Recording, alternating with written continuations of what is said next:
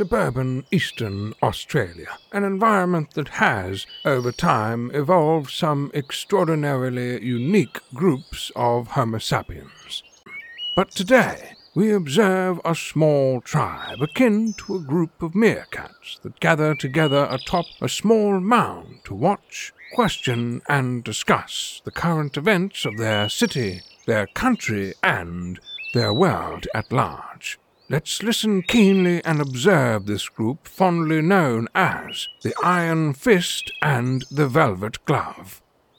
Hello out there in Podland or wherever you are. This is Trevor from the Iron Fist and the Velvet Glove podcast. This is a podcast where we talk about news and politics and sex and religion. We're up to episode 312, and with me, as always, Shay the Subversive. How are you, Shay? Very well, thank you. And Joe the Tech Guy. Good evening, everybody. And Joe the Tech Guy from Central Queensland. Good on you, Joe. So, dear listeners, we've got a bunch of topics that we're going to run through. We normally look at news and events and what's going on in the world and thrash it out. If you're in the chat room, say hello and we'll try and get to your comments. Don't defame anybody when you're in there because potentially I could be liable for it or even Joe might be. We'll get to that. So anyway, we're going to talk about defamation. We're going to talk about Texas abortion law. We're going to talk about some COVID stuff, a coal mine that was approved by Susan Ley, a little bit on climate change, see where we get to. Join in and say hello in the chat room. Now, first up there, I found this quite interesting. I don't know how interesting you guys found it, about the High Court coming out about Facebook comments and that the owners of Facebook pages would be liable for defamatory comments made by people commenting on their Facebook pages. So did you come across that, Shay? Did you see that in the news? Yeah, I didn't see it in the news, but I saw your article on it. Yeah. So this comes about because of a case of Dylan Voller, who was in Northern Territory juvenile detention, and various media outlets on their Facebook pages had stories about him. And it wasn't so much the stories were defamatory, but the comments that were made by people on the Facebook pages, Dylan alleges, were defamatory. But what he's saying is that the media organisations that owned those pages are responsible for those defamatory comments. And so it went to the High Court, and our High Court, which I reckon is a pretty good one at the moment, said, yes, you control that Facebook page. You have the ability to remove stuff.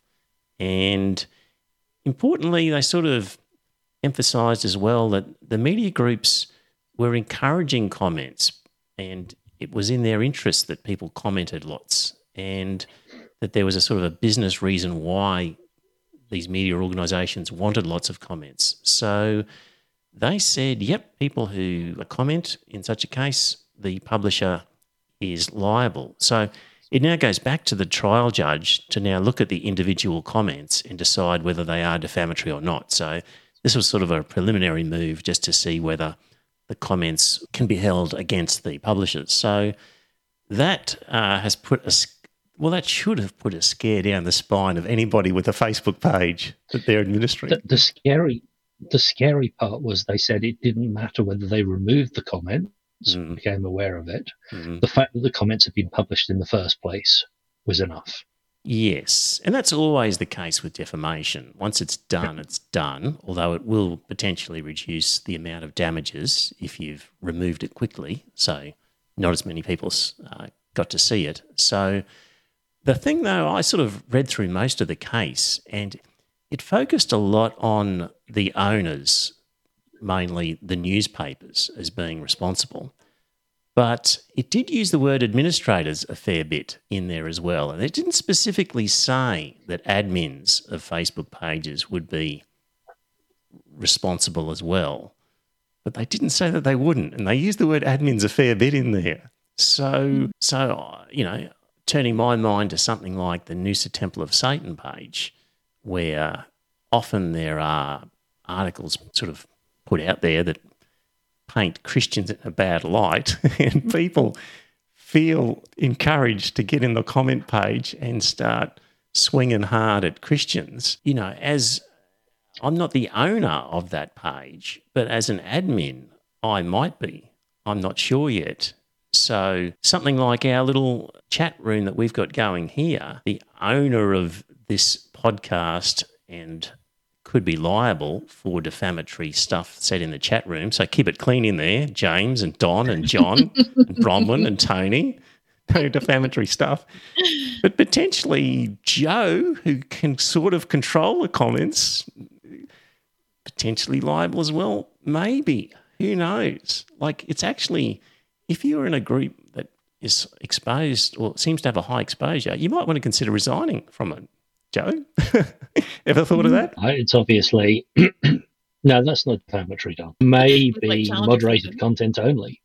So people can post, but it has to be approved by a moderator. Yeah. And whether we see those tools becoming available for certainly the Australian pages will be interesting. Yeah. In this case, it's a bit difficult because there is no, even if Facebook turned it on, we'd still have YouTube and Twitch potentially. Yes. Yeah. So they made the point in the case that people could set up the page so that nothing gets published as a comment unless it's approved. Like you can set up a page like that.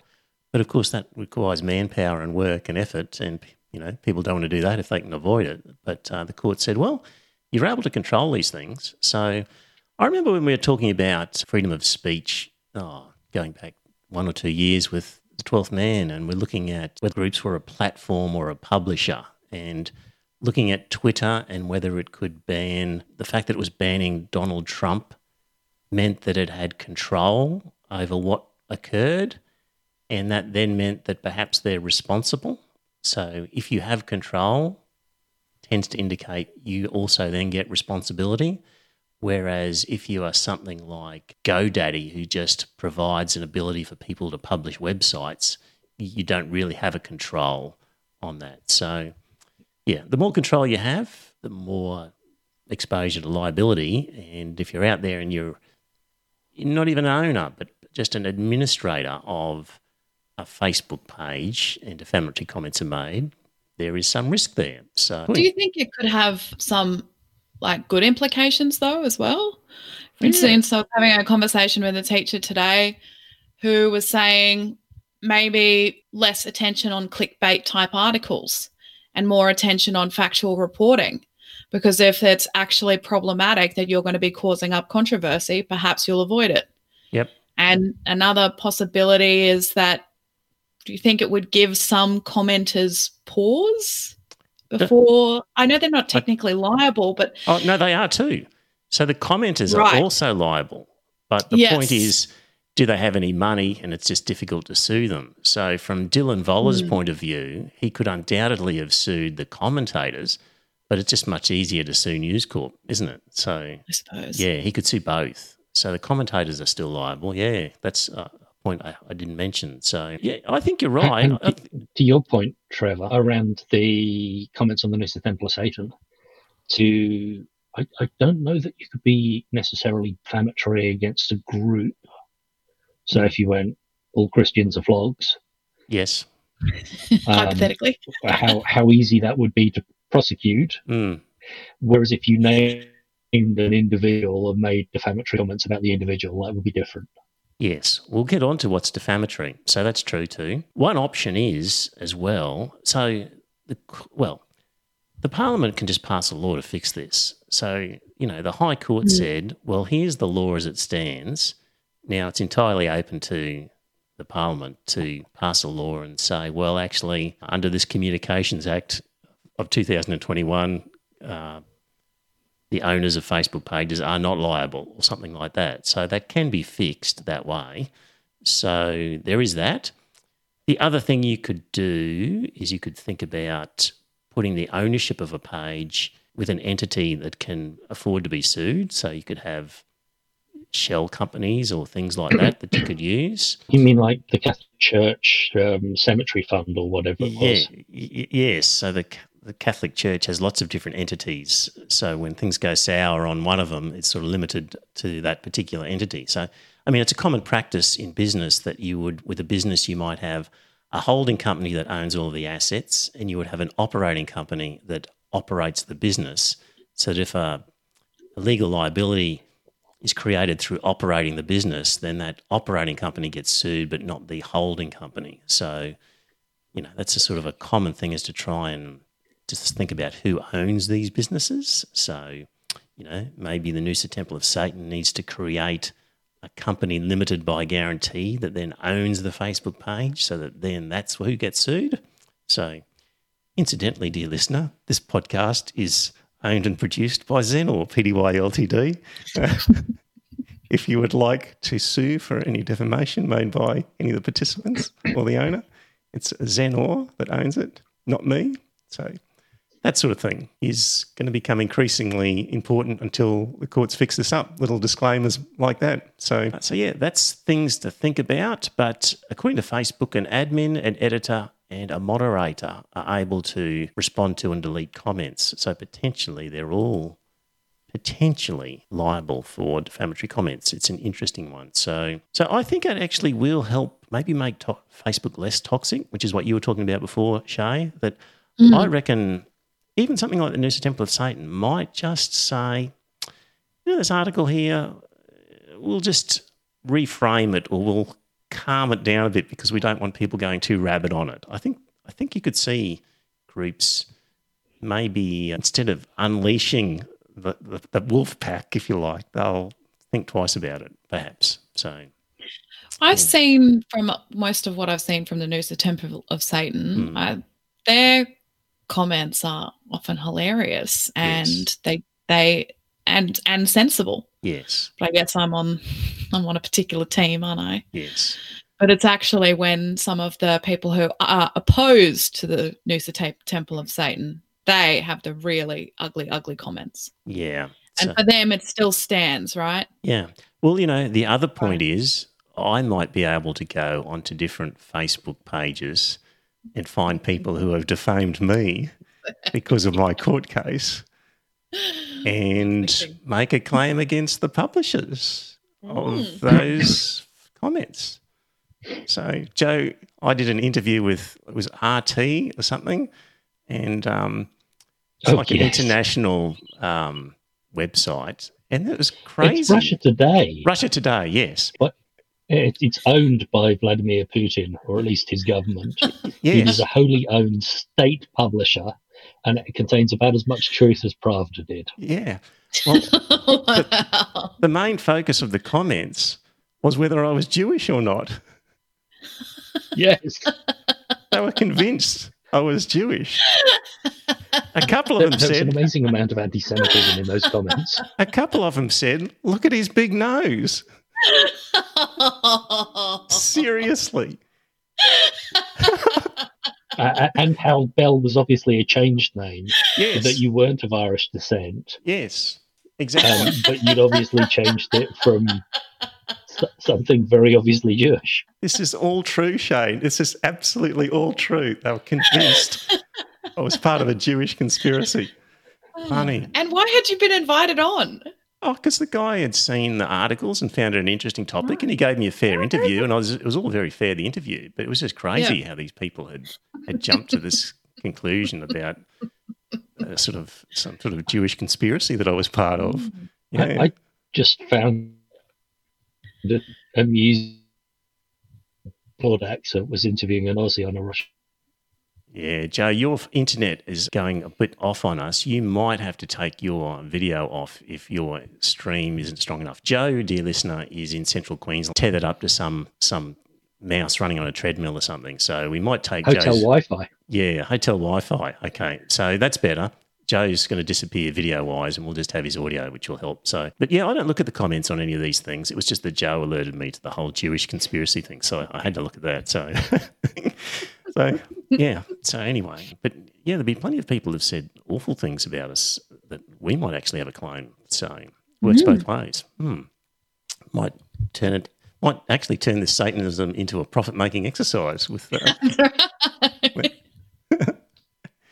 So, look, we just need to, let's talk about what is defamation, just briefly anyway. So it's a question of fact to be determined by a court, considering a number of judicial principles, whether reasonable members of the community, either seeing, hearing or reading the matter, will likely lead to a lowering of the relevant person's reputation, lead others to think less of them, make others shun or avoid them, cause others to ridicule, hate, or despise them. So that's the nature of the sort of what is defamatory.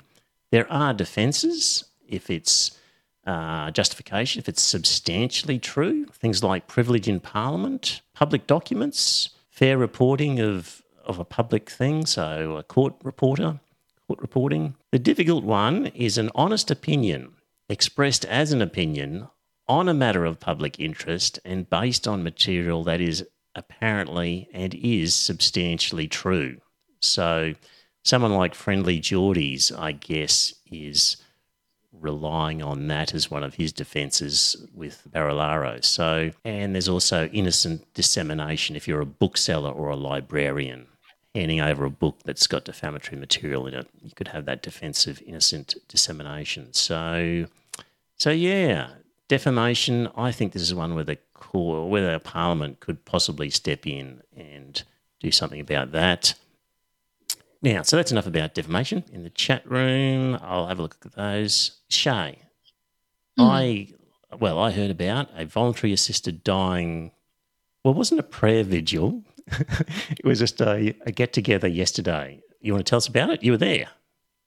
Yes. So yesterday outside Parliament House in Brisbane at, I think, 5:30, about 200 people gathered. Deep Throat was there.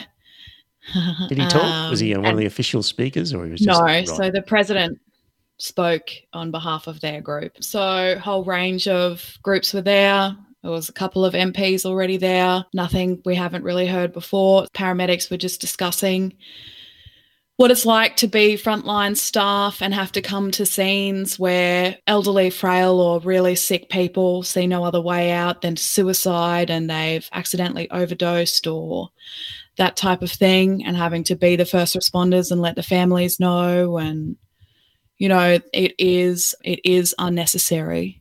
And they were calling for compassion. And I think these laws are really fair, really well considered, really fair. I can't see why you'd oppose them. They make baby Jesus die. Yeah. Make baby Jesus cry. Yes. So anyway, Deep Throat was saying, I think he said they needed 47. Yes. And he's expecting 56 MPs to vote yes. Yeah. I saw a report in the Courier Mail or Sunday Mail which said that there were 43 already who were kind of public and said they were definitely going to vote yes. Okay. And there was a whole bunch of undecideds to draw from, and then a reasonable number of no's. But on people who had already publicly said they were going to vote yes, 43 already, and in a fair number of people who hadn't yet said to be drawn from. So that sounds good. Yes, all the word on the street is it's quite positive. So for people in other states, Queensland, our Parliament is debating it over the next day or two. I think a vote might be Thursday or something. I'm not exactly sure. The big question will be the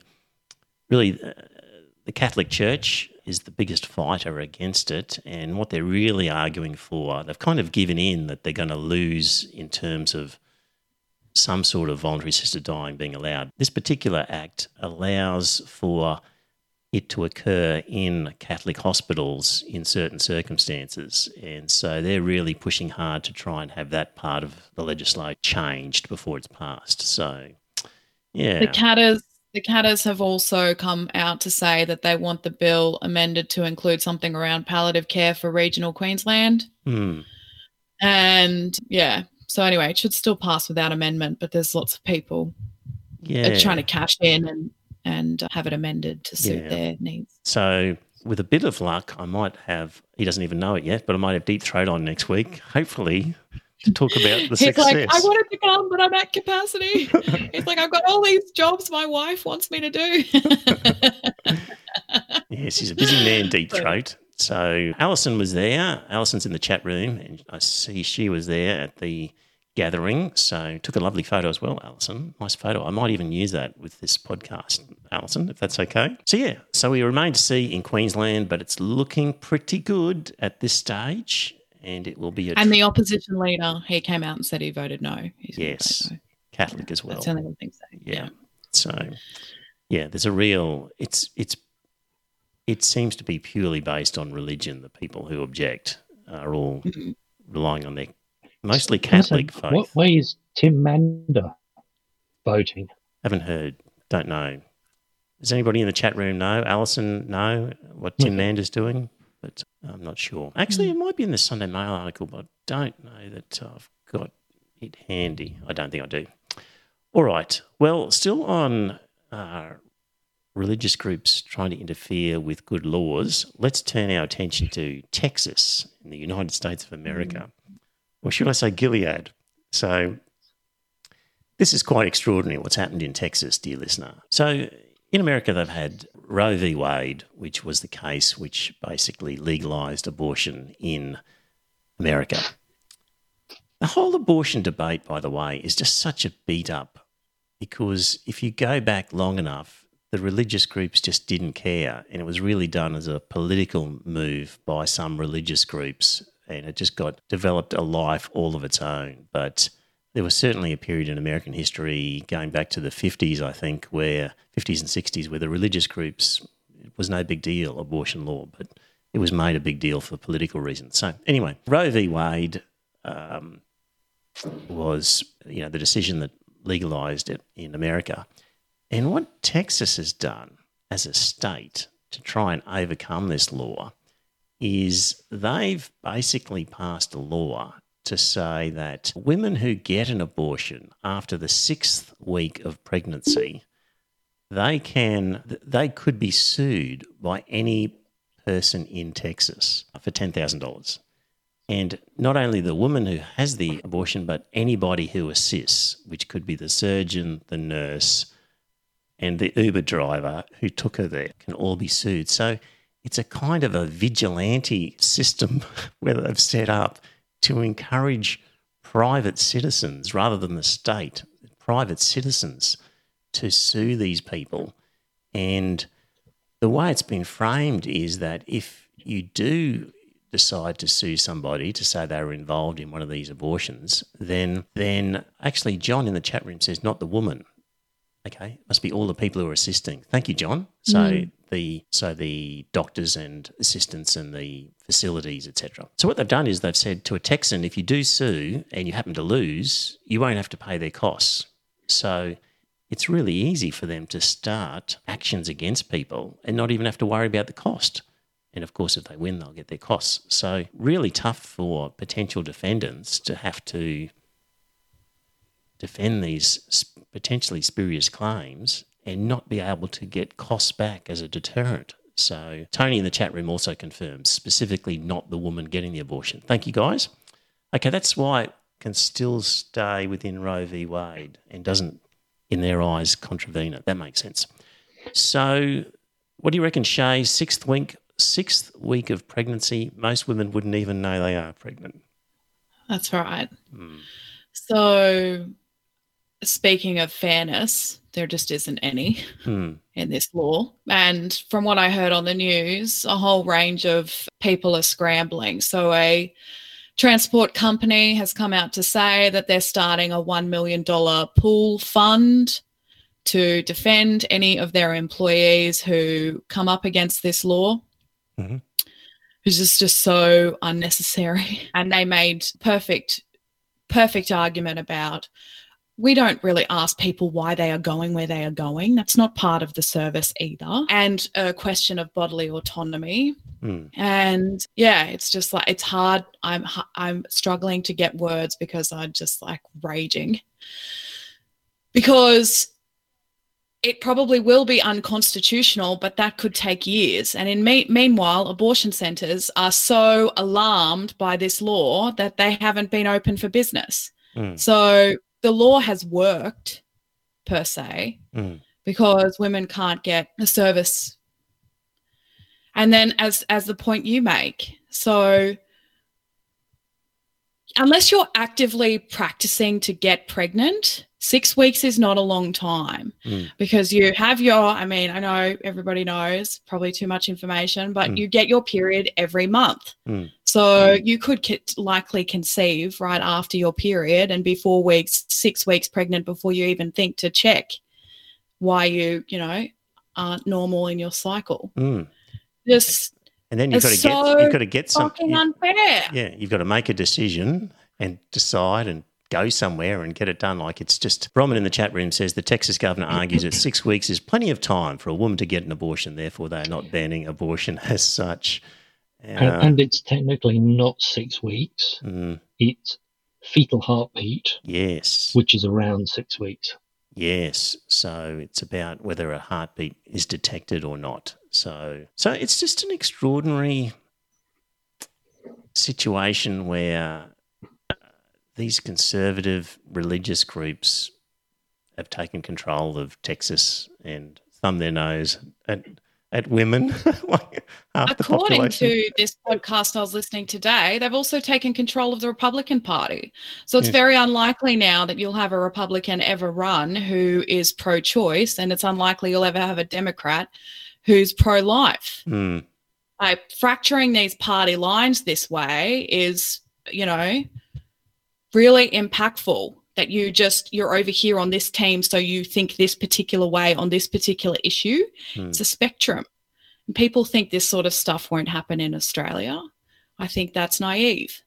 You've only got to look at the Queensland Parliament right now with this VAD law, where it's basically the hardcore Catholic religious on one side and everybody else on the other, to a large extent. So I saw a comment today on the Jared Blay post that the Noosa Temple shared, which was saying it was the satanic Labour government that had introduced abortion laws, and they were hoping that when the LNP came into power, they would overturn it.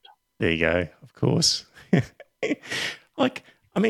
started this podcast with Scott and then with Paul, 6 years ago, and we were banging on about secularism and the need for it, and railing about religious people sort of taking control, too much influence and too much power. And this is the sort of thing that had us worried, as we could see happening in the States and is increasingly happening here in Australia.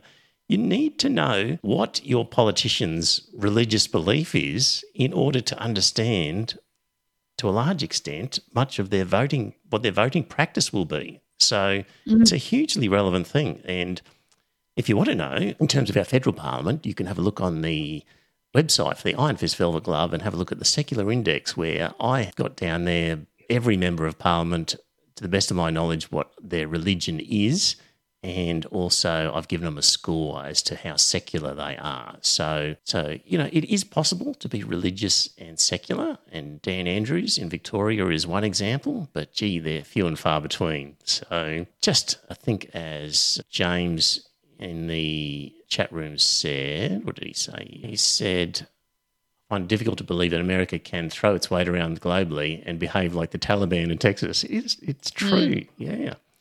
So frightening, really. I mean, this is the United States of America, and if it can happen there, it can happen here. Just give it enough time. So that's scary. 2 weeks ago, I was at another rally for the discrimination bill. It's supposed to be coming in the end of this year. And largely, I'd say it's probably about 100 people there. Mostly, I always get the letters wrong. I apologise for my LGBTIQ? No? Thank you. Thank you, community. And I was just standing there thinking, yes, these people are clear that this law will be largely enforced upon them. But couldn't you be a middle-aged divorced man and lose your job over that? My point is that it's not likely to be enforced on particular groups. It's only likely to be enforced on these particular groups. So how do we get the people that are less impacted to care? Because that's what we need. We need more humans. How do we get people to care, Shay? Yes. How? I thought you'd have the answer. Well, I've said it before, but part of the problem is people are too busy and they're scrambling around with no time on their hands to even know about things, let alone, I think when people know, they might summon up some empathy and care, but people are so busy, they don't even know. So I think that's part of the problem, but I have no solution for that.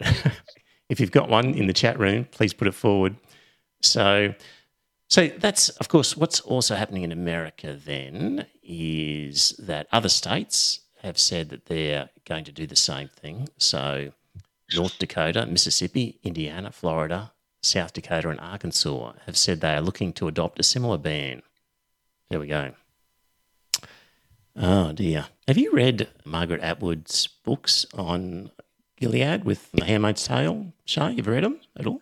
No, I haven't. Good books to read, dear listener. Yeah. In those books, the USA just gets taken over by these guys, and it's looking more and more like a documentary than a dystopian fiction. But anyway. So in America, the Satanic Temple over there has joined in the fight, and they're arguing that according to their strongly held religious belief, people have their own right to their own body and that this would be a breach of their religious freedom. But previously, the Satanic Temple hasn't had much luck in these sorts of arguments in the United States, where the courts have basically ignored them. So don't know that they'll have much luck, but good luck from us in that one. And Joe, you made a comment about gun control. Do you want to give your gun control theory? Yeah, it's been suggested that a state such as California, which is very left-leaning, well, by American standards, very left-leaning, could possibly introduce an equivalent law that allowed, in the case of a shooting death, that the people involved in the supply of the weapon could be sued by any party in the state and make it a mirror law of the Texas. Yes, you wouldn't have to be a victim of a shooting. The Supreme Court had refused to stay. So they haven't refused to hear it, they just refused to stay it. So somebody would have to be sued, and then it would have to be appealed all the way up to the Supreme Court before they'd actually hear it and have to make a ruling. But in the meantime, one of the other states, one of the Democratic states, could introduce gun control in the same way. Yes. Which might push the Supreme Courts to think very, very hard about whether they want this. Yes. Yep. So that's one option that could be done. The other thing, of course, is that people have been flooding the website with supposedly false claims of assisting abortions by the legislatures who have passed this stuff. So, you know, if there's no costs against you for making a false claim, well, why not just make a false claim? Is that right, Joe? I believe the legislators are exempt. Ah, okay. But it was suggested that their families are not. Okay. So yeah, cluttering up the system with a bunch of claims is one thing that's happening. So anyway, that's Texas and the United States of America, and that's just another piece of evidence of the decline of the empire as it withers away into irrelevancy over the next couple of decades. Right, just quickly, I found this one. I always think of Japan as being relatively reasonable, but a right-wing female nationalist has vaulted into the contest to be the next Japanese Prime Minister, Takaishi. If Paul was here, he could give a really good pronunciation. She's 60. She's a conservative nationalist who wants to promote patriotic pride and rejects apologising for Japan's actions in World War II. She worships at the Yasukuni Shrine in Tokyo, where hanged war criminals are revered as Shinto deities. And her policies include changing the post-war constitution to remove the constraints on the armed forces. And she opposes Japanese women keeping their own names when they marry. So Japan getting a little taste of religious right-wing nuttery, I think, potentially there. Nobody's immune. I also read something, I haven't heard much about this, but I think they passed the legislation that political parties now need 1,500 members. Joe, did you see anything about that? Or no? Yeah, I did see some commentary around that. The International Socialist Youth, I think, were asking people to join them, but they reckon that 30 small parties will be deregistered when this law comes into effect. Yep. So just from our own experience back when we were members of the Secular Party, they needed 500 members, and it was always a bit of a struggle, but eventually they got there.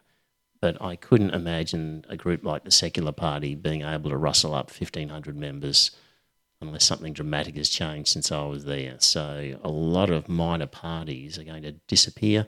I don't know. What do you reckon, Shay? Like, I mean, if you can only rustle up 500, 1,500 doesn't sound like a unreasonable number to be a political party. Mm.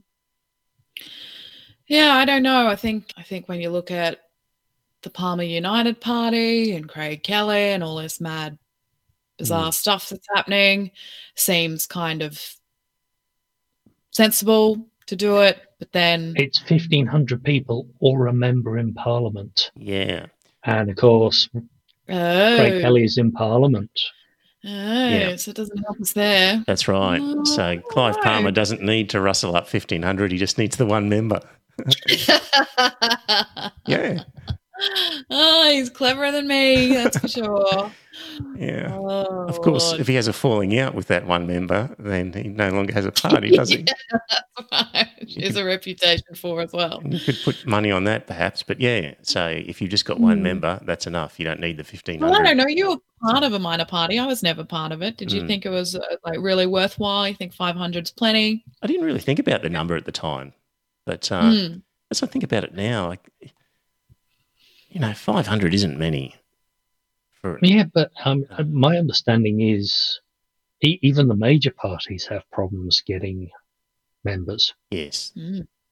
People are just apathetic. Yes. Yep. So anyway, that is what it is, and a lot of minor parties are going to disappear from the scene over the next little while. Oh, look, scooting around various different topics at the moment, but just another obscure one to get through is you might remember Susan Lay, who was part of a case where these kids sued her and said, if you approve coal mining operations, then that is harmful to us because it will exacerbate climate change. And therefore, you owe us a duty of care. And therefore, we're suing you under this new notion of duty of care, seeking an injunction that you not pass a law enabling this coal mine. And at the time, the court said, good argument, like it. Yes, she does owe you a duty of care. But we're not actually convinced that she's going to approve a coal mine at any time in the near future, so we're not going to give you your injunction. But we like the idea of it, was what the court said. Anyway, she's come out and she's approved a coal mine.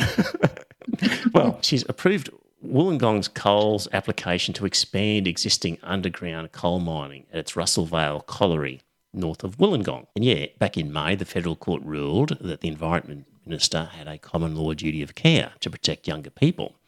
So what's happened here is, I think as part of the argument in this that's going to come forward, and I'm not sure where I got this from, but her defence or her argument in this case, Lay wrote that she had found the mine's expansion was unlikely to lead to an increase in global average surface temperatures based on advice she received from the department.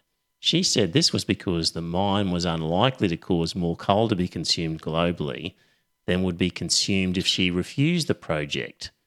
So she also found the project was unlikely to cause harm due to human safety because it was likely that a comparable amount of coal would be consumed in its place if she rejected the development. I think this was in her reasons for approving the development. So she will basically be saying, I'm not exacerbating climate change problems. I haven't breached my duty to these children because if we don't sell the coal to these people, they're just going to buy it from somewhere else and burn it anyway. So we haven't really... That's a clever argument. She's done the right thing. She's actually done them a favour. See? She's not surprised she has a duty of care. So she hasn't broken it because, hey, if I don't sell it, someone else will. So how could you say that It's an interesting argument. Excellent. So you can kill someone because they were going to die at some stage anyway. Yes. Meanwhile, she's appealing, so she's trying to get that duty of care thing. Yeah, but I think in her reasons she said, well, even if I do have a duty of care, I haven't breached it because overall in terms of the planet, if we don't provide the coal, somebody else will. So there we go. Interesting argument. We'll see how that one flies. We'll come back to that at some stage in the next few months. But yeah, I thought that was a really cute argument anyway. All right, let's talk about some COVID stuff. So one of the things I was thinking about, although that's been going through my head, is about people. We're obviously now turning our attention to what rules we can impose on people to force them to be vaccinated.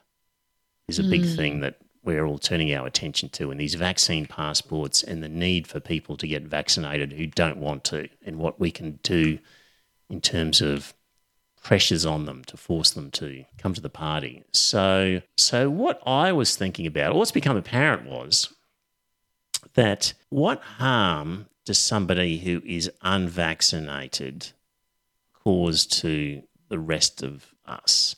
And because we know that vaccinated people can still catch the COVID and can still pass it on to other people. So if vaccination doesn't prevent that, then what's the difference? People can either get it from a vaccinated person or an unvaccinated person. So that's kind of the argument that people are making, is that sort of argument. And at the end of the day, the evidence seems to be that, well, breakthrough infections don't always happen with vaccinated people. So it does have some effect in stopping people from having a breakthrough infection by being vaccinated. And also when you are vaccinated, then you clear the virus more quickly, reducing the length of time you are infectious and can pass the virus on. So if you hear the argument from people to say, well, you can get it even if you are vaccinated, the point is you are still a much greater risk to the rest of the community if you're unvaccinated, because your chances of actually passing it on are greater and you're going to be holding the virus with a high viral load longer than somebody who is vaccinated. So Trevor, you remember your discussion of the R0 recently? Yes. That was the rate at which people infect someone else. People. Yes. And yes. With Delta, it was kind of 5, 6, 7, somewhere, not sure, but one person. Yep. And so what they're saying is the vaccine and masks both have an effect on the R0 figure. And if you are vaccinated and you wear a mask in enclosed spaces, you could drop the R0 down by possibly a couple of degrees. So you could drop an R0 from 6 down to 4. So you're still infectious, but as we saw with the figures, from a 6 to a 4 was the difference between, 10 deaths and 1,000 deaths? Yeah, huge difference. A couple of notches in that number. Yeah. Yep. So anyway, I thought that was interesting because it is something that you see in Facebook posts and commentary where people talk about why should they get vaccinated. If they don't want to, it's their own risk. And the answer is, well, actually, you're also more of a risk to the rest of the community. That's just how it is. That's the science of it. It's kind of like saying, oh, well, it doesn't matter whether I'm 0.06 on my blood alcohol or 0.70. Because, if I'm drink driving, I'm drink driving. It doesn't matter how much over the limit I am. So I never watch morning TV. Shay, tell me you don't watch morning TV. Watch Sunrise? No. Good.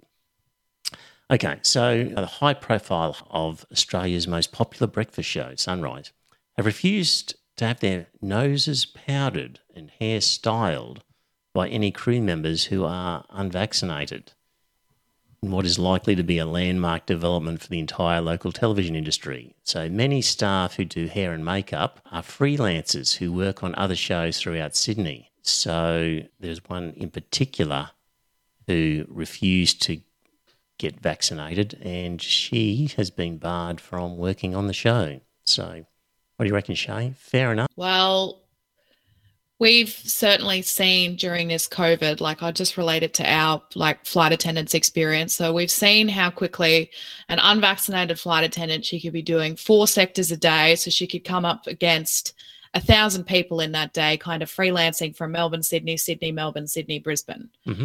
So if she isn't vaccinated, could be a super spreader event. Yep. So Qantas mandated vaccines. Yep. Meanwhile, there have been people who genuinely need an exemption, and they're just like, I'm not kissing my job goodbye. And I don't know what the answer is for them. I genuinely don't. Why did they genuinely need an exemption? They're claiming that they have research to suggest it would mess with IVF. Ah, okay. That's interesting. Haven't heard that. Yes. You heard that before, Joe? I believe I that's hadn't not heard that either. correct. Right. So there has been concerns about fertility, and my understanding is the concerns are unfounded. But fertility and actually using IVF is different. So it might not be actually your ability to. That's an interesting one. And I think when we talk about things like vaccine passports, I think we need a doctor's recognition that you are sufficiently protected. And whether that's you're unable to have the vaccine, you've had the vaccine, or you've been exposed recently enough for you to have a degree of protection. Is it not a bit lazy mandating? Couldn't we run an education program or have people speak to doctors, nurses, people in their community? It is lazy, but unfortunately, it's very difficult with the amount of misinformation that's out there. Do you reckon, though, we could have why do we need something mandatory about blood alcohol levels when people are driving? Surely if we just educated people and said to them, don't drink and drive. It's the threat of getting caught and having a fine that stops people.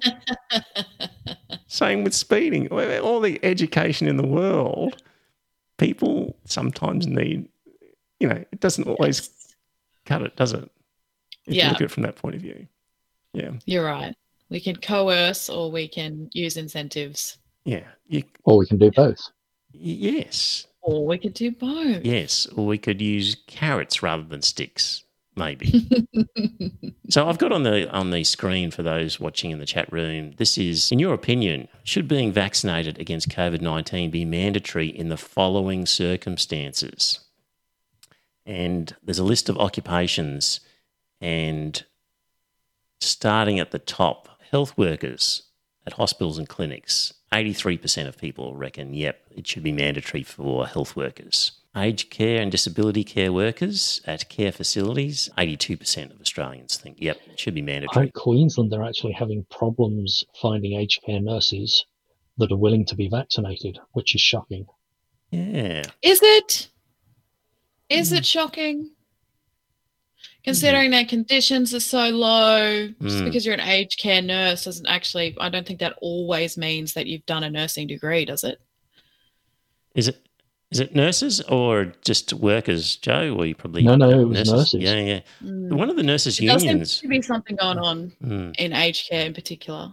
Yeah, I don't know. I find it strange that a nurse would not want to be vaccinated. But nurses are notorious for pseudoscience and quackery, unfortunately. Right. There's a large number of them because a nursing degree isn't necessarily around the science. Yes.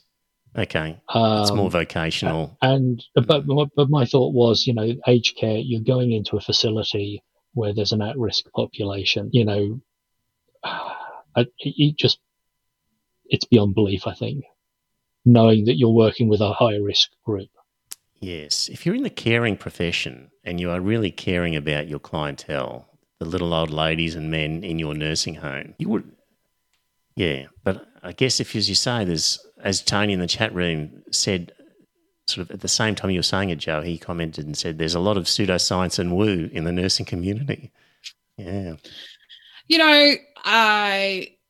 I just think people never valued these sorts of caring professions. Suddenly they do.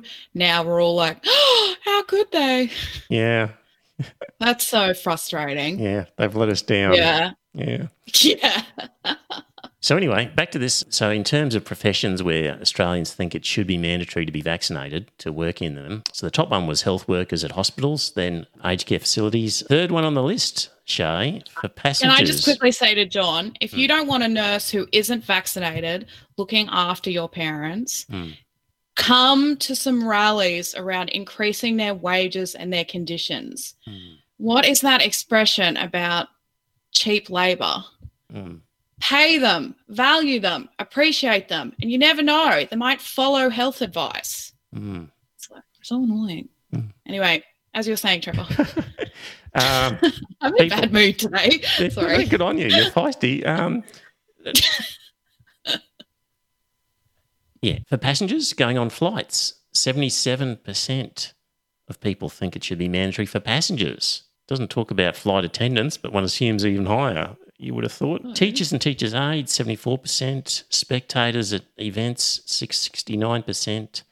For patrons to visit hospitality and entertainment venues, 68% of Australians think if you want to go to the cinema or a pub or a cafe or restaurant, you should be vaccinated. That's what 68%. It's interesting looking at the male-female spread. So health, aged care, passengers to go on flights, more women than men, and teachers. But as soon as we get to sports events, hospitality venues, employees, it's suddenly women less caring than men are. Yes. Don't know what's going on there. So no, it's a bit bizarre. Yeah. Given that, I don't know. Customers at retail shopping stores, 58%. I don't know. Look, in Denmark, I believe at the moment it's quite liberal there at the moment. They've basically said we're working as if you've had the chance to have vaccination, you've either got it or you haven't. It's up to you. And we're just charging on as per normal now. We're not having passports or anything. We're just doing it. And I've got the feeling, my prediction will be in Australia, we will have initially these sorts of requirements and then we will abandon them, I reckon, after a while. So I reckon we'll be dead keen first up and then after a while we'll just go, we're over this and we'll drop it. So... Well, I think once it becomes endemic rather than a pandemic, yes, it'll be much like the flu vax. Yeah. So that's where I think we're heading. So anyway, that was from Essential Poll today. And just briefly, in that poll for I'll never get vaccinated, it was only 6%. So that was a nice low figure. So hopefully that carries through for the rest of the population. I see a lot of comparisons between a driver's license and a vaccine passport, and seems a sort of a fair analogy to me on a lot of levels. Seeing that, one law I'd like to consider. We did this actually, Scott and I, years ago. I remember we were talking about organ transplants and people who refused to be an organ donor. We thought that there should be a system so that those people are then put way at the bottom of the list to not receive an organ if there was multiple applicants for the one organ. Seemed like a fair solution at the time. And one of the things with the unvaccinated would be it's kind of tempting to say to them, the fact that they're actually causing potentially more harm to other people means it's hard to just let it go through to the keeper. But if, for example, there was no extra risk from unvaccinated people, it would be really nice to be able to say to them, well, of course, if our hospitals are full, then you don't get to go in and bad luck. So that was sort of, these people are at risk of being segregated or discriminated against anyway for legitimate reasons. So if the hospitals are full at some point, and they're talking about the hospitals getting full, doctors will be able to say, well, this particular person is vaccinated, this one isn't. The vaccinated one, we're actually got a better chance of saving them if we'll use our limited resources on this vaccinated one. And we won't, in the same way that we won't give a lung transplant to a smoker. These sorts of things, these sorts of decisions are made when there's limited resources. So that's only when there's limited resources and the beds are numbered and they're having to really distribute scant resources. Hopefully we won't get to that point, and even stupid people who are voluntarily unvaccinated who could have but decided not to, hopefully we're still able to look after them in a hospital somewhere. So a bit like when, in hospitals we do look after people who have had lung issues but they're a smoker, or they are in a car accident and they didn't put a seatbelt on, or a motorbike accident and they didn't have a helmet on. We still say to these people, well, you bloody idiot, but we'll look after you anyway. So provided we've got the resources, that should pan out. Oh, the other one I thought, here's an interesting one. How about this law? No sick leave for COVID if you're unvaccinated, and the employer can ask to see a negative test. Interestingly enough, in negotiation with unions at the moment, yep, about mandating vaccination for frontline staff and those who are required to come into the office to work. Right. So they're very, very, very keen on supporting people working from home. Yep. But they're saying for the people who are out in the community, for those who are in the shops, and those who are in the data centres or the operation centres where they babysit the network, they are negotiating around making it mandatory. Right. Yep. And the usual anti-vax spiel was in the forums about whether or not it should go ahead. And they're saying, look, we'll transfer you where it's possible, maybe. But at the end of the day, if there's no suitable role, it's quite possible you will be let go. Right. Yeah. Yeah. And they're saying, because at the very least, the people who are out in the field staff are, I think, to go into a local government office in New South Wales, you're now going to need to be vaccinated. Yep. So they have a legal requirement for their staff. And again, for aged care facilities, one of my customers is an aged care facility, and they're saying that the government has mandated that all workers must be vaccinated fairly soon. All visitors, all contractors must be vaccinated. Yep. So in the chat room, what do you think of my sick leave idea? No sick leave if you're unvaccinated? And the employer could say, well, you're sick, just show me you've got that you've been vaccinated, and otherwise your sick leave may not apply. I mean, if people get really, really ill and they're out of work for months because they weren't vaccinated, there's an incentive. Sounds a bit hardcore, I know, but it's a little bit tempting. And you're less likely to get long COVID if you're vaccinated. Yes. Or is it completely impossible to get long COVID? Yeah, but if you're vaccinated, you'll get your sick leave. If you're not and you're sick because of COVID, then anyway, haven't heard of that one bandied about, maybe because it's just totally outrageous. So there's that. Possibly too sensible. Yeah.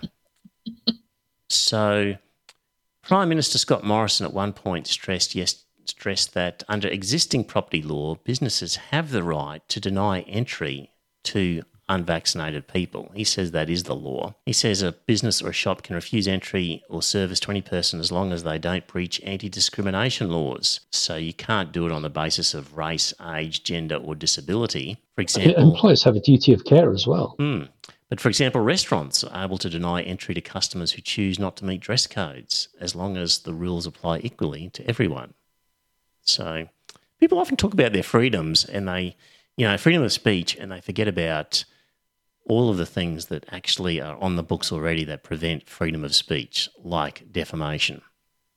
And when it comes to entering businesses and being able to enjoy the facilities, there are already restrictions on your entry. So, yeah, there are dress codes. And if you want to enter a club, like a surf club down the Gold Coast, you have to bring your driver's license with you to prove your address and where you've come from. No driver's license, you can't get in. So it's, another example of having to present a document in order to eat at, a surf club. That's how it operates, unless you're a member, in which case you've got to bring your membership card along. So there are already some restrictions in our community for these sorts of things. What else have I got here? Did you get a text message from, what's his name? Craig Kelly. Did you get one? I've not only got one, I've also sent 2 texts to his private number. Yes. Have you? Yes. Now, was that his old Very number? politely. Was that his old number or his new number? One was his new number, and all they said was, "Please remove me from your SMS marketing campaigns." Right.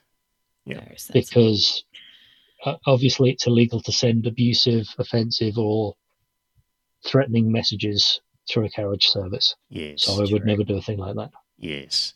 So Crikey has been publishing his phone numbers. So they published his most recent one just the other day. So people might want to know what that one is. Let me see if I can. Apparently, it's already been turned off. Okay. So, damn. Okay. Sorry, James, in the chat room. No point getting to you. So, giving that one to you because he's already changed it. Right. What else have I got here? Guy Sebastian. You're aware of what he's up to? Yes. Yes. So, when even Ben Lee criticises you, right. you've really done. Ben Lee's the one who sings that song about being happy. Yes. I don't know if you've heard it, but anyway, little folk singer. Yeah. With her to fly. Yeah.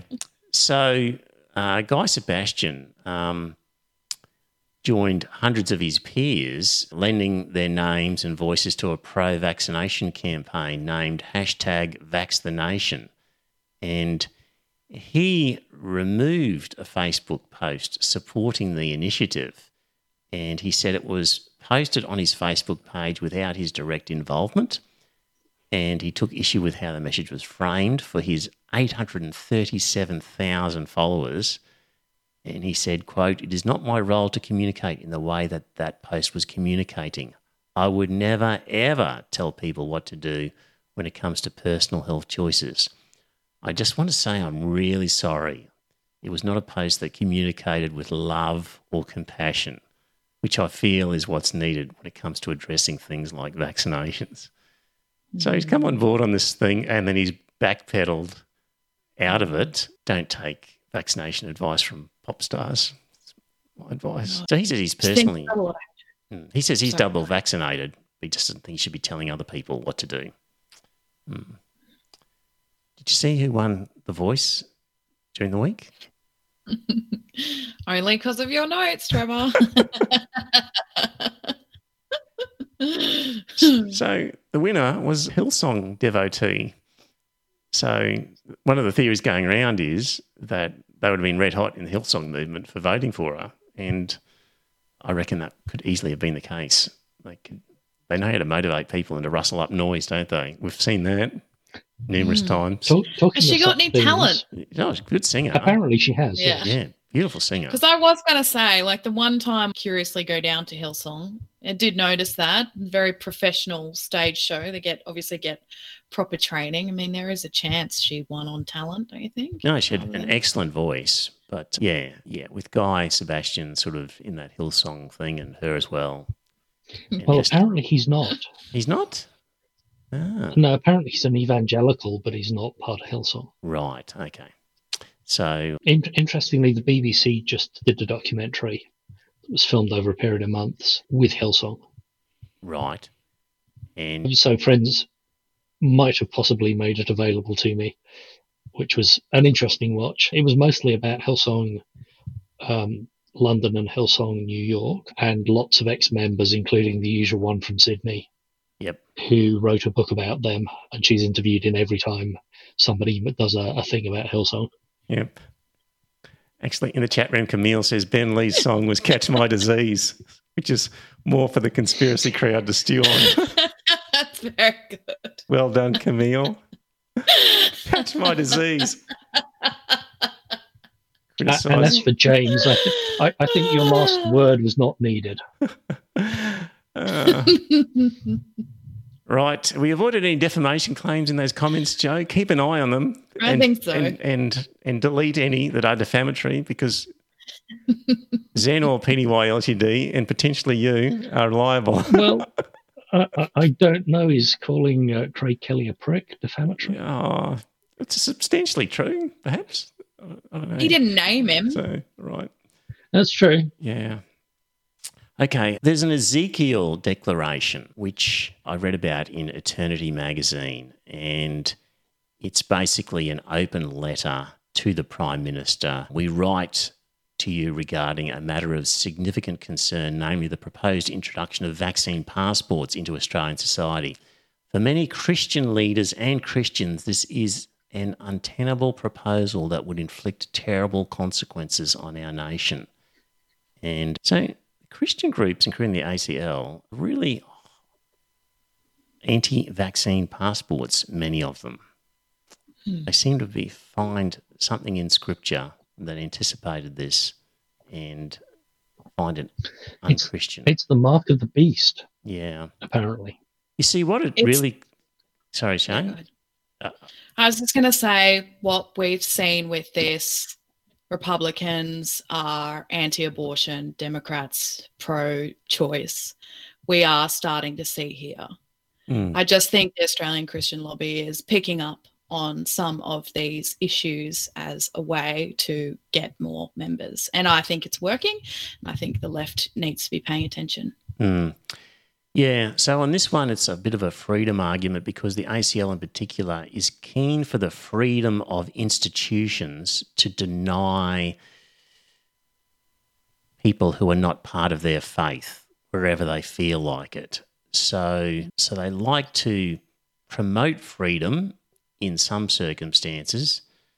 On the other hand, they disagree with the freedom of an individual to end their life voluntarily when they see fit. So they pick and choose when it comes to their freedoms, but they're big on the freedom side of things. So this fits in with their freedom narrative, I think, for the ACL. So one of the quotes from this Ezekiel declaration is that a vaccine passport would represent the dangerous precipice of a therapeutic totalitarianism. And they made some different statements in there that are misleading and untrue.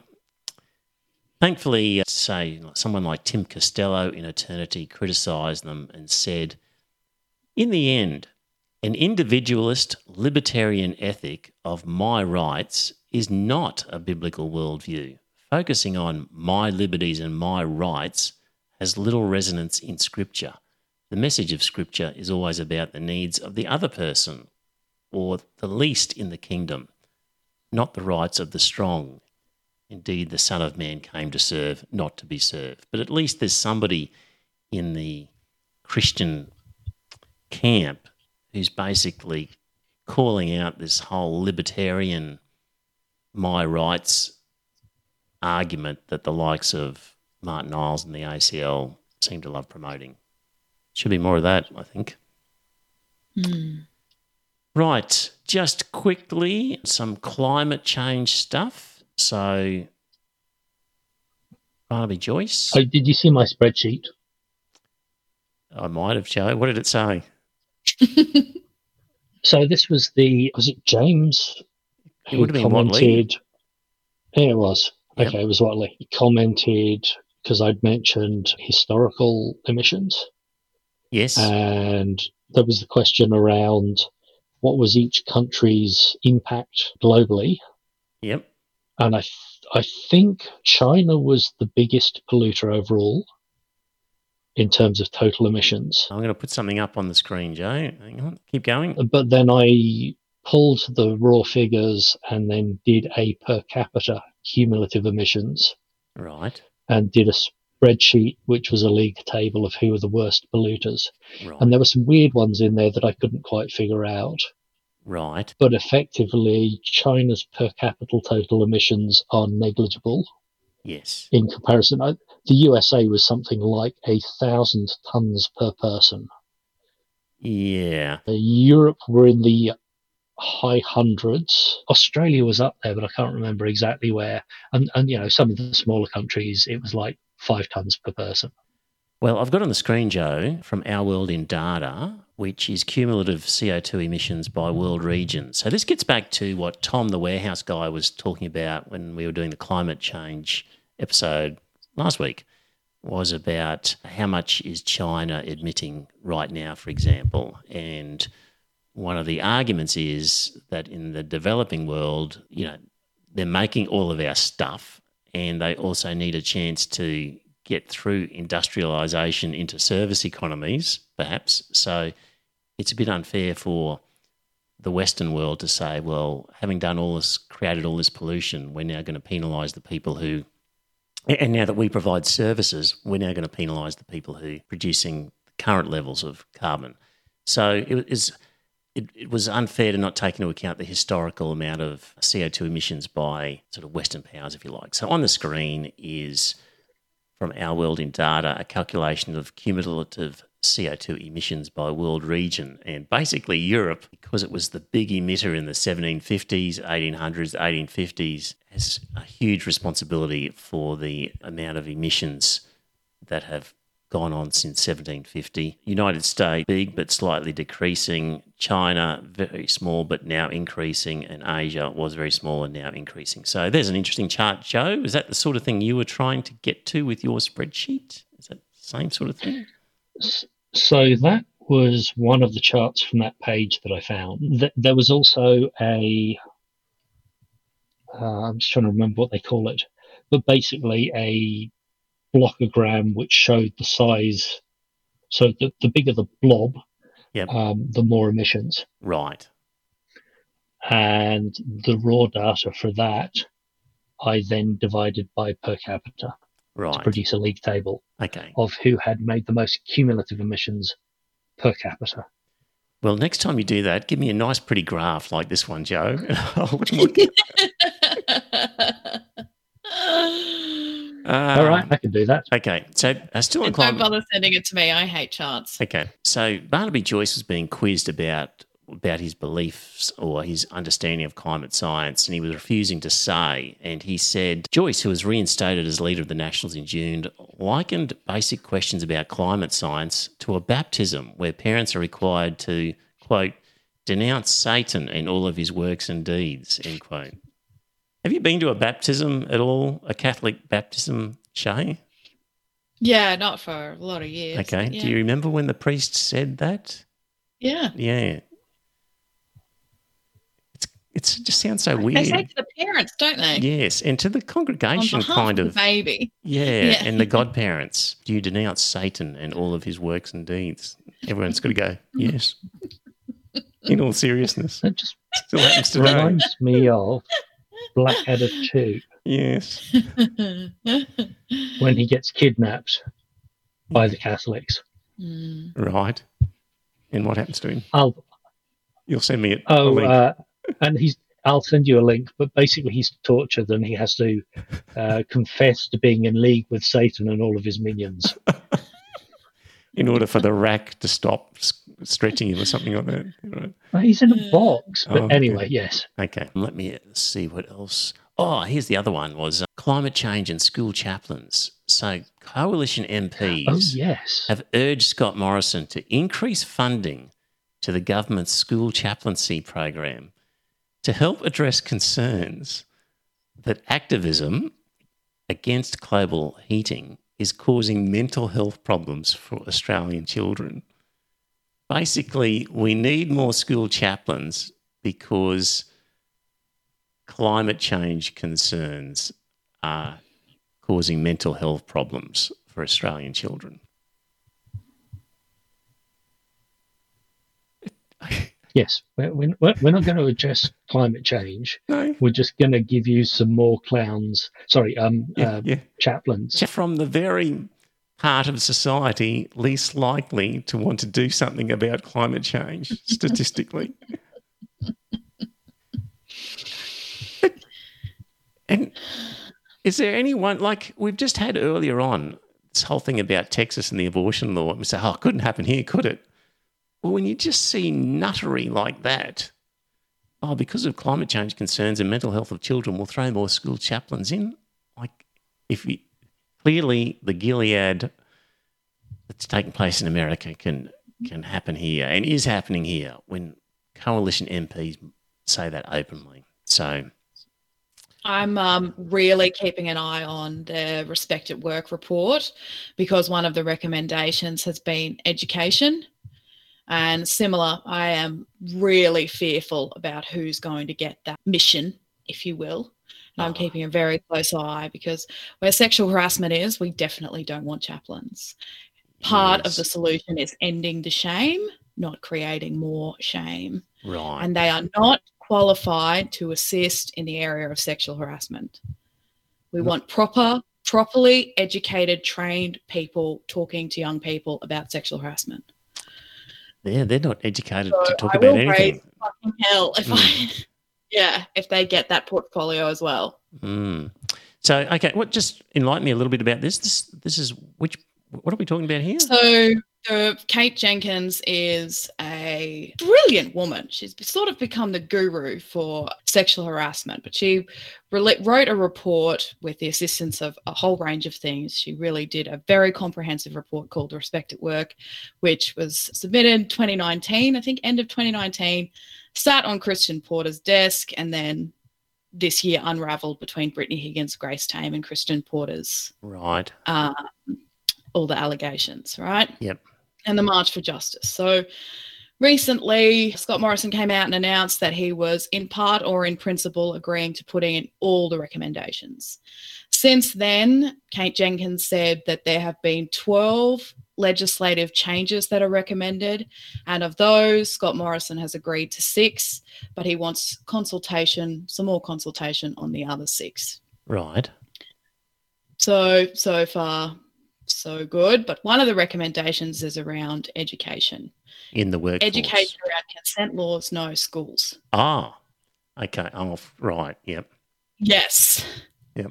So that's why I'm really fearful about who's going to get that, what do you call it, portfolio or task. Right. Okay. Yes. You're worried that they're going to give the role to chaplains. I don't think that could happen. I don't think so. Because they're not teaching at all. That would be a stretch. I think we can relax about that.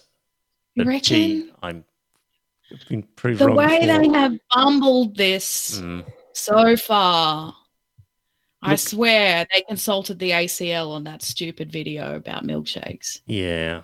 Yep. And not actually anybody appropriately trained. That's how it looks. So, and I know they did consult, but just interestingly enough, studies on sex addiction shows that the people who are most likely to consult with a psychologist about sex addiction are not those who have a higher amount of sex or watch a higher amount of porn than other people, but those who are the most religious.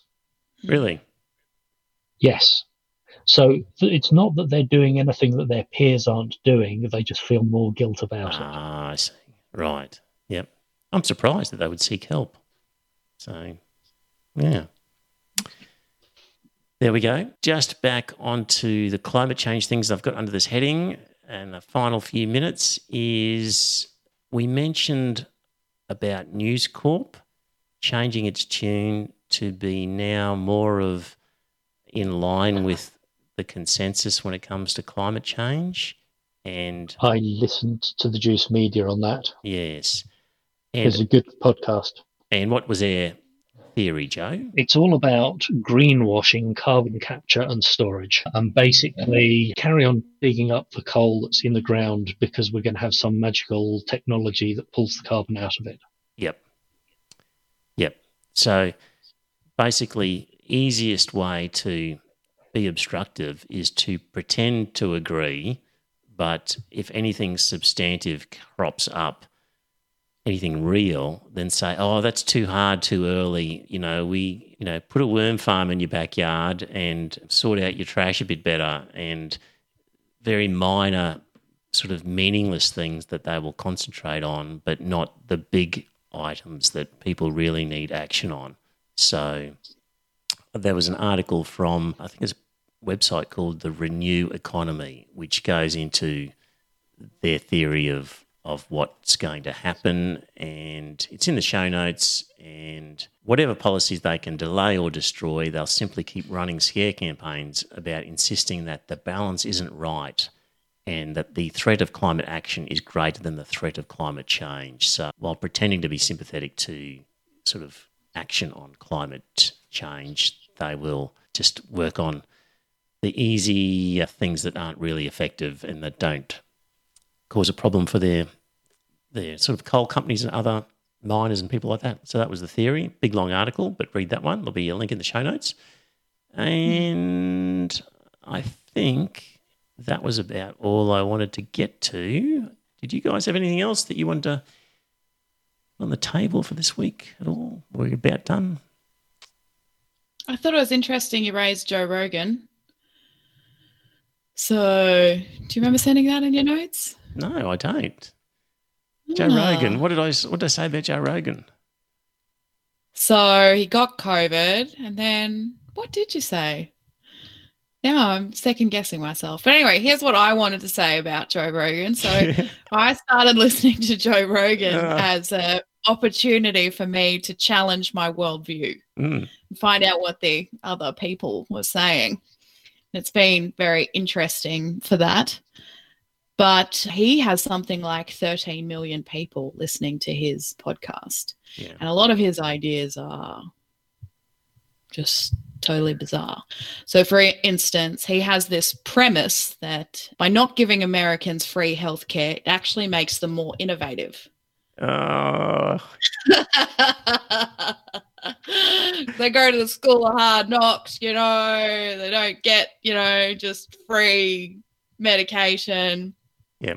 And so his other thing he's all about comorbidities. Comorbidities are the reason people get COVID, and they're the reason people get really sick. Yeah. And I just thought it was really interesting that prior to him getting COVID, he thought he'd already had it. He had invited a doctor on who tried to talk about vaccines. And typically Joe is like quite amiable. He just sits there and drinks whiskey and smokes weed. He doesn't really get fired up. But around vaccinations, he was really fired up. Did he? Right. So he is like, So my point is that regardless of the human, this whole anti-vax thing is getting really polarizing, even for someone. I was about to say, I used to listen to him, and the problem was he had some great people on. He does. And it was a great long format platform that you could listen to somebody that knew what they were talking about. But he would also have people on who would just spout the most ridiculous bullshit, and he wouldn't challenge them either. And so I gave up when Kelly Brogan came on, and she's a psychiatrist. I believe she's lost her license now, who doesn't believe in germ theory. So she doesn't believe that germs cause disease. Yep. And he spent 3 hours just nodding along with her as she spouted this crap, and I just couldn't listen anymore. And so recently he got COVID. He took a whole bunch of stuff, including monoclonal antibodies, which are probably very effective, and ivermectin. And of course, all of the and of course, all the anti-vaxxers are going, "Oh, it's the ivermectin that cured him." Yep. And it's like, you can't just assume from one case, and he took a whole load of other drugs. You can't just pick one because it suits your agenda and say that this was what cured him. Yeah.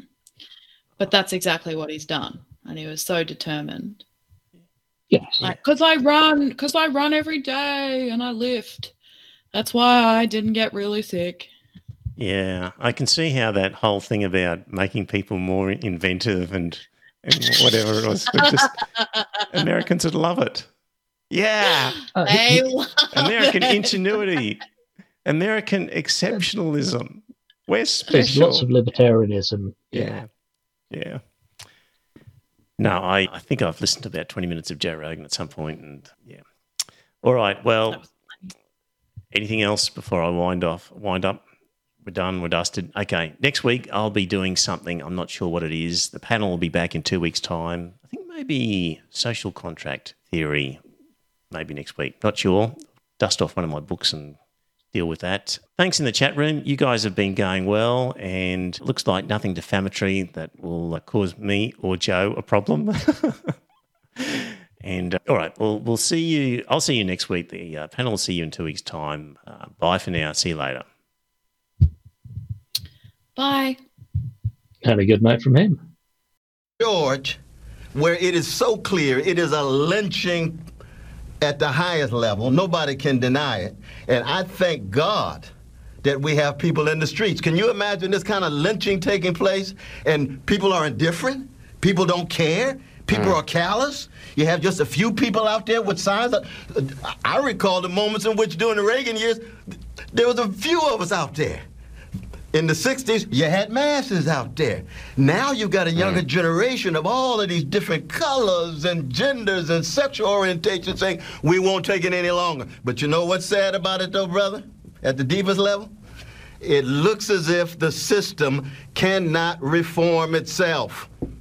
We've tried black faces in high places. Too often our black politicians, professional class, middle class, become too accommodated to the capitalist economy, too accommodated to the militarized nation state, too accommodated to the market-driven culture tied with celebrity status, power, fame, all of that superficial stuff.